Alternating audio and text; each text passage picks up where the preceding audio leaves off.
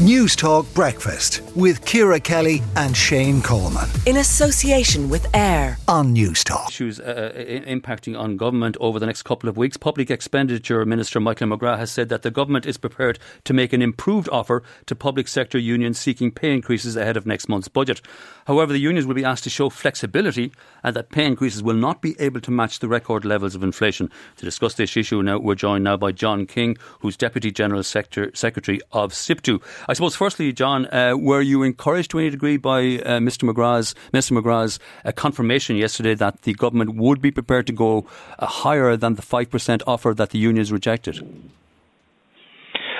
Well, what I would say would be that that's a welcome commentary from the Minister.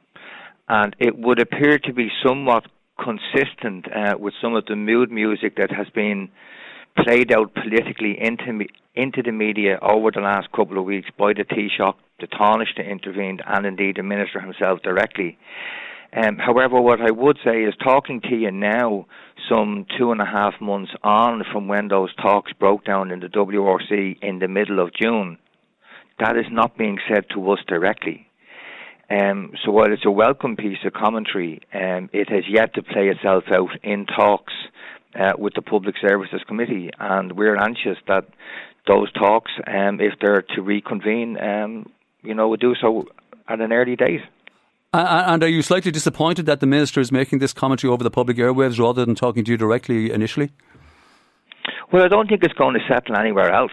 I mean, the talks are going to settle in direct conversations between the Public Services Committee and the officials within the department under the auspices of the WRC.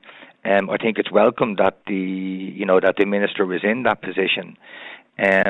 But as I said, that's been a consistent position that they've had for a little bit of time. But we're not seeing that play itself out in direct talks with ourselves. Assuming that you are contacted early this week, if not today, about them, when would you expect the talks to resume? Because a lot of unions are going out to ballot now for potential industrial action on this issue, aren't they? They are. The balloting process is due to commence with effect from the 29th of August, and it'll run for a 3 or 4 week period to enable unions to be able to do that ballot. I mean, the reality of the situation is that the talks could have commenced at any stage in between June and now, and I think it would be fair to say that given the significance of the issues, that we would be available at relatively short notice to re-engage.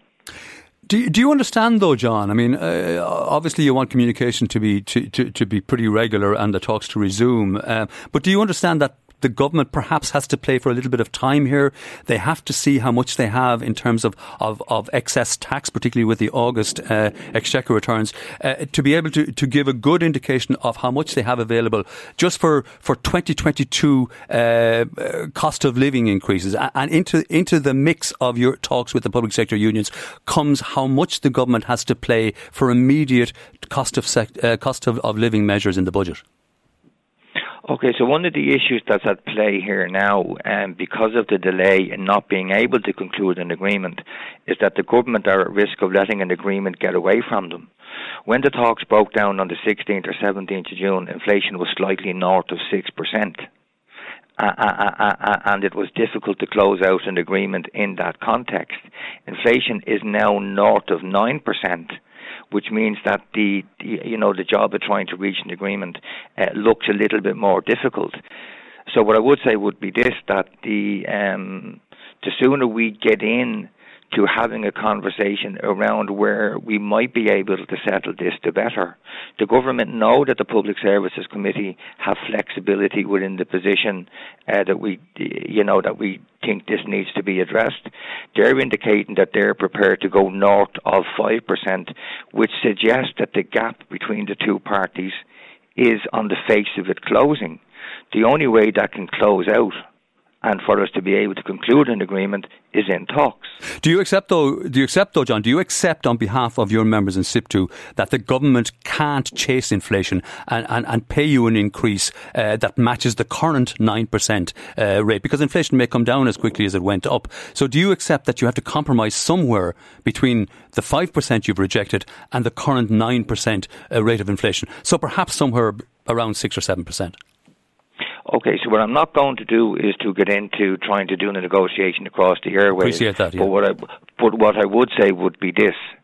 Yes, we are prepared to compromise and be flexible in relation to concluding an agreement, but the agreement has to be meaningful and it has to be of benefit to public servants. At the moment, the current agreement has been completely eroded by any stretch of the imagination by the rate of inflation. So we think an agreement is possible to do, but rather than talk about it, and I appreciate what the Minister was saying, but we would be of the view that we'd be better served being in talks, trying to close out that agreement. And would your members and would you be prepared to accept perhaps a very short agreement, a 1-year agreement, on the basis that inflation is very volatile at the moment and may come down from current very high levels as early as next year, so that maybe a 1-year agreement to get over the current very high levels of inflation? Okay, so the current agreement expires on the 31st of December this year. And what the Minister in earlier on this year had indicated the government's desire to extend the current agreement by 1 year. Okay. To take account of the issues that you're raising. We had said that we would look at that and that if we could close out an acceptable review of this agreement, then we would look at concluding a 1-year agreement, to extend it for 1 year. So I think that is still possible. But as I said earlier, the government side they're putting the possibility of doing that at risk. Okay, so the bottom line for you is you are prepared to be flexible, but you need to hear from the government very soon. We do. Okay, John King, Deputy General Secretary of SIPTU, thanks for joining us this morning. News Talk Breakfast with Ciara Kelly and Shane Coleman. In association with AIR. Weekday mornings at 7 on News Talk.